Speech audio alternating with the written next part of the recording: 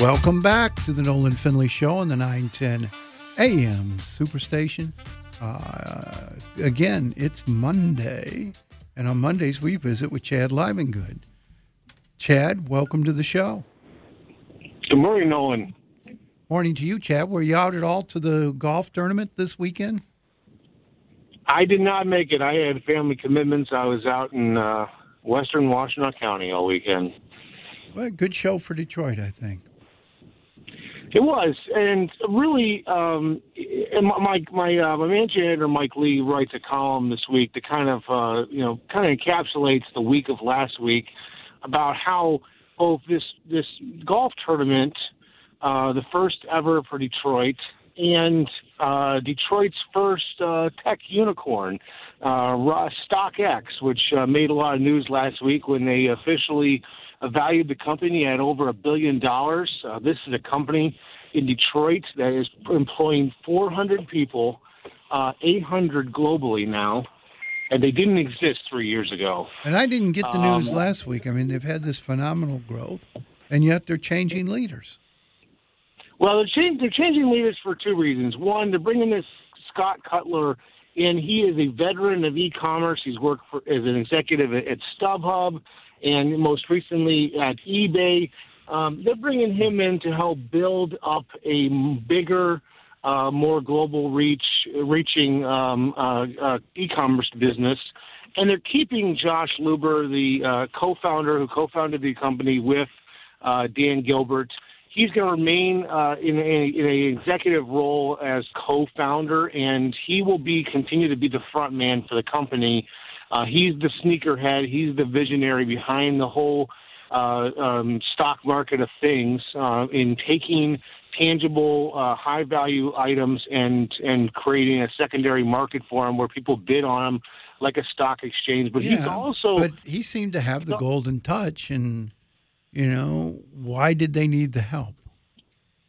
Well, I think he needed help, as I understood it.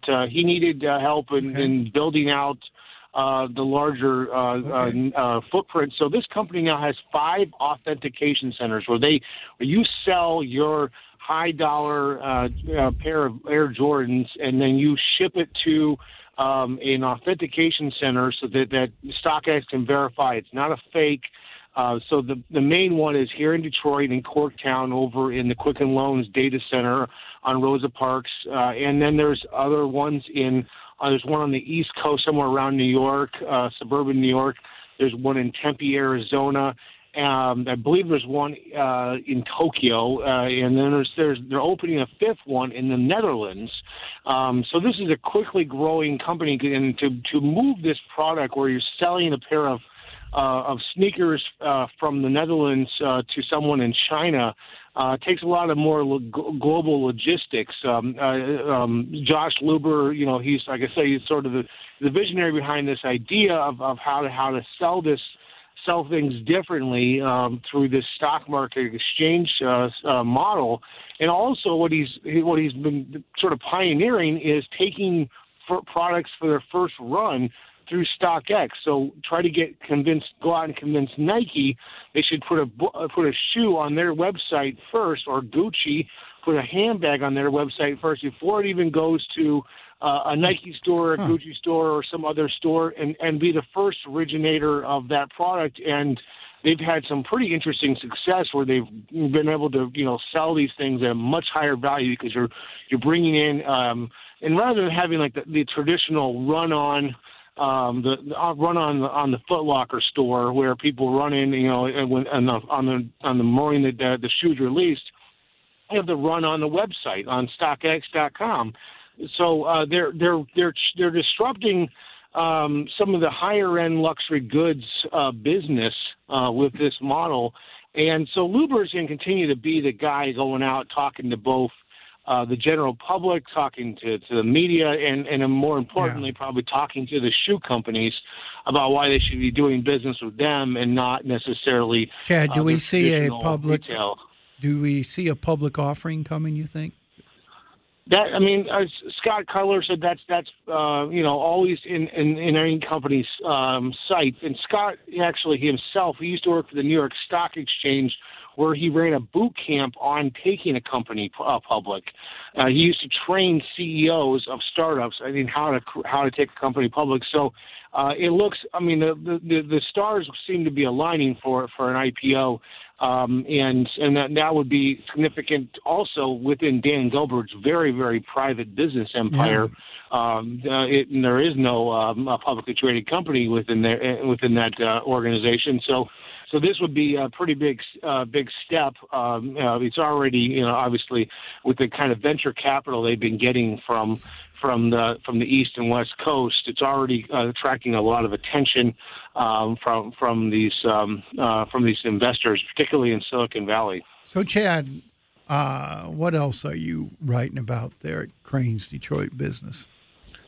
Well, I have a column this week. I had an interview with Jamie Dimon, the CEO of J.P. Morgan Chase, last week when he was in town for J.P. Morgan's announcement that they were increasing their kind of quasi-investment / philanthropy spending in Detroit. They, as you might recall, 5 years ago last week, Jamie Dimon came to town in the midst of Detroit's bankruptcy and announced he was going to put $100 million into various investments and either grants or low interest loans. And that was a pretty big deal in the depths of the bankruptcy. Yeah. Then a couple of years later, he announced they were going to go to $150 million, and now they're increasing to $200 million by the end of 2022. Wow. I caught up with him. He was touring a new residential construction that Develop Detroit, Sonia Mays' organization, is doing over in the north end on Mount Vernon Street. If you haven't seen this is pretty interesting. There's there's a half dozen new homes being built right off of Woodward. And this is the infill strategy in the neighborhoods we've all been wanting and hoping to see. And it is happening. And so Jamie was over there touring the neighborhood. And I kind of, what I wrote about this week is how Jamie Dimon and J.P. Morgan Chase, they're worth more than money to Detroit, because they've been doing some things behind the scenes that actually have really helped validate Detroit, its progress, and also give it some additional political capital.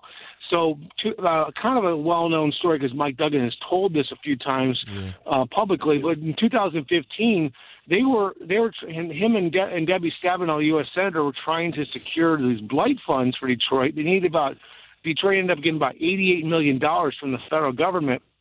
They basically had exhausted all their political options. Mike Duggan was the mayor of a city that was 1 year removed from bankruptcy, and he called in talking with the folks at J.P. Morgan Chase. Jamie Dimon volunteered to put in a couple phone calls. And he actually already had a meeting scheduled to go lobby for some bank regulation with Mitch McConnell and Paul Ryan, then the Speaker and of the House. And he sat down with them, and according to both, he spent more time talking about Detroit and why they needed the blight funds than why he needed a bank regulation changed. And sure enough, within a few weeks, the money sailed through Congress, and there was no questions asked. Just recently, this spring, when Mike Duggan and the administration were trying to assemble all this land for the Fiat Chrysler Automobiles plant over on Mack Avenue, they ran into, according to the mayor, an issue where it wasn't the Maroons that were the holdup. It was Conrail, the railroad company. Yes. Owned a 7-acre piece of land on the east side of Jefferson between the Great Lakes Water Authority's land and the DTE Connor Creek plant, and they needed this 7 acres. It was a make-or-break situation for the whole project of the 215 acres. And according to the mayor, railroad companies don't make decisions in 60 days, particularly when it comes to land.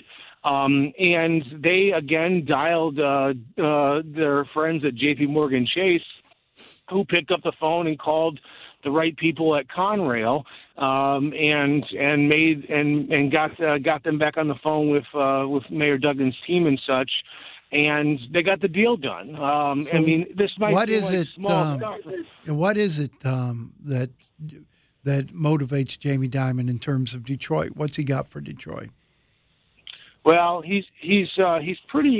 He's got a lot of affection for Mayor Duggan. He thinks he's one of the best politicians in the country. He continues to think that Mayor Duggan ought to be running for president.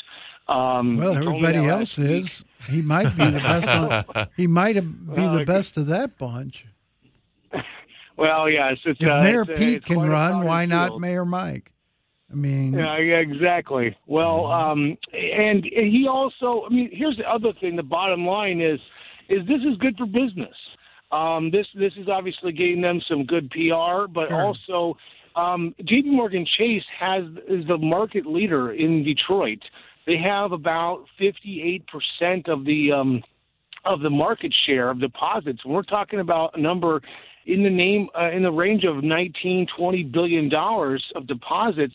Now, for a global bank with $2.5 trillion, Detroit is dropping its proverbial bucket. But when you're the market share leader and you got some big businesses, I presume like Quicken and General Motors and DTE, big companies that have lots of money coming through them every day.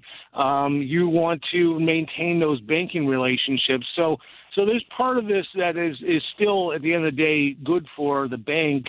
But then they're trying to make it. They're trying to make this more conscious, obviously corporate responsibility type model. Obviously, this bank and many others took a lot of scorn in the 2008-2009 recession, and so they're out trying to sort of mend fences a decade later, and this is part of that. Well, now, Chad, I sat down during the golf tournament with Bill Emerson, the vice chairman of Quicken, who says Dan Gilbert's not involved in running the company at all while he's recovering from his stroke, but that things are running smoothly, that the CEOs of the various companies, including StockX, which you mentioned earlier, are following plan and running the same way they've always run. What are you hearing? Well, that's what I've heard for a while. And also, Dan was really not involved in day-to-day operations of Quicken.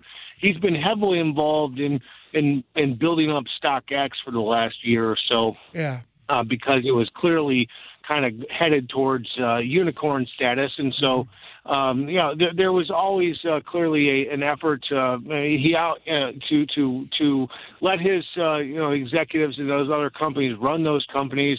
I mean, as I understand, obviously he was in the process or just completed the sales of Greektown Casino, and Matt Cohen, who runs the Jack Entertainment division, is actively out trying to sell other casinos. He has said that now, and so and then Dan was also working on real estate.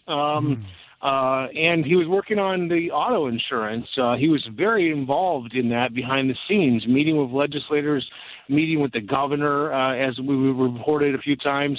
And the day before his stroke, he was texting the governor, congratulations, and I'm going to help you get the road funding the deal done. So, yeah, he was not involved in all the day-to-day as chairman, which is not unusual in a position like that, particularly, obviously, when he had good seasons, not this last one, but when the Cavaliers were having good seasons, he was spending a lot of time courtside. He's got an experienced executive team, pretty much know what to do and are doing it. But what about the downtown projects? Are you seeing much activity on the Monroe Block or on the Hudson side? Well, Kirk Pino has reported that the Monroe Blocks is effectively at a standstill right now for at least 6 months, some kind of evaluation. And Emerson has said and told us that there's a lot of logistical issues going on with coordinating the construction. That is not only just a labor issue, but also just a logistics downtown.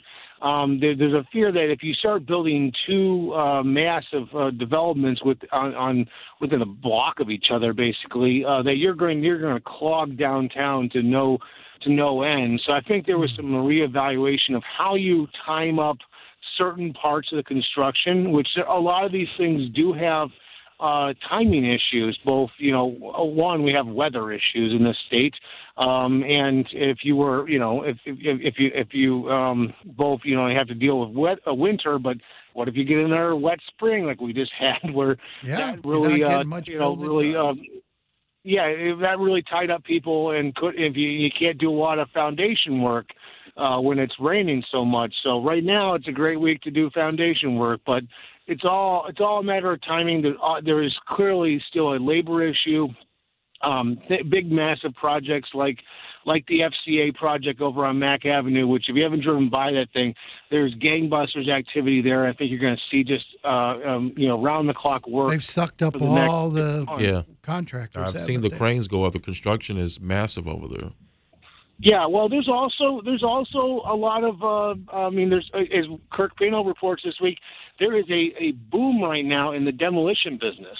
The Palace of Auburn Hills is scheduled to get torn down.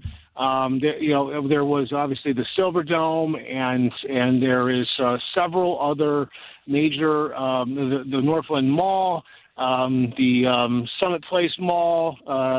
So there's a lot of demolition work going on right now down in Delray. Right now, there is quite a bit of demolition activity going on in the preparatory work for the Gordie Howe Bridge. If you wanted to be in a business right now, it would be crane rentals, right? Heavy equipment rentals. They got to be gobbling up. Also operators. Yeah, operating engineers, Local 324. Those guys are in a gangbuster boom right now. It's going to be a millionaires club. But Chad, we got to get to a break. Thanks, man. Yep. We'll talk to you next Monday. Chad Livengood, Cranes Detroit Business, cranesdetroit.com.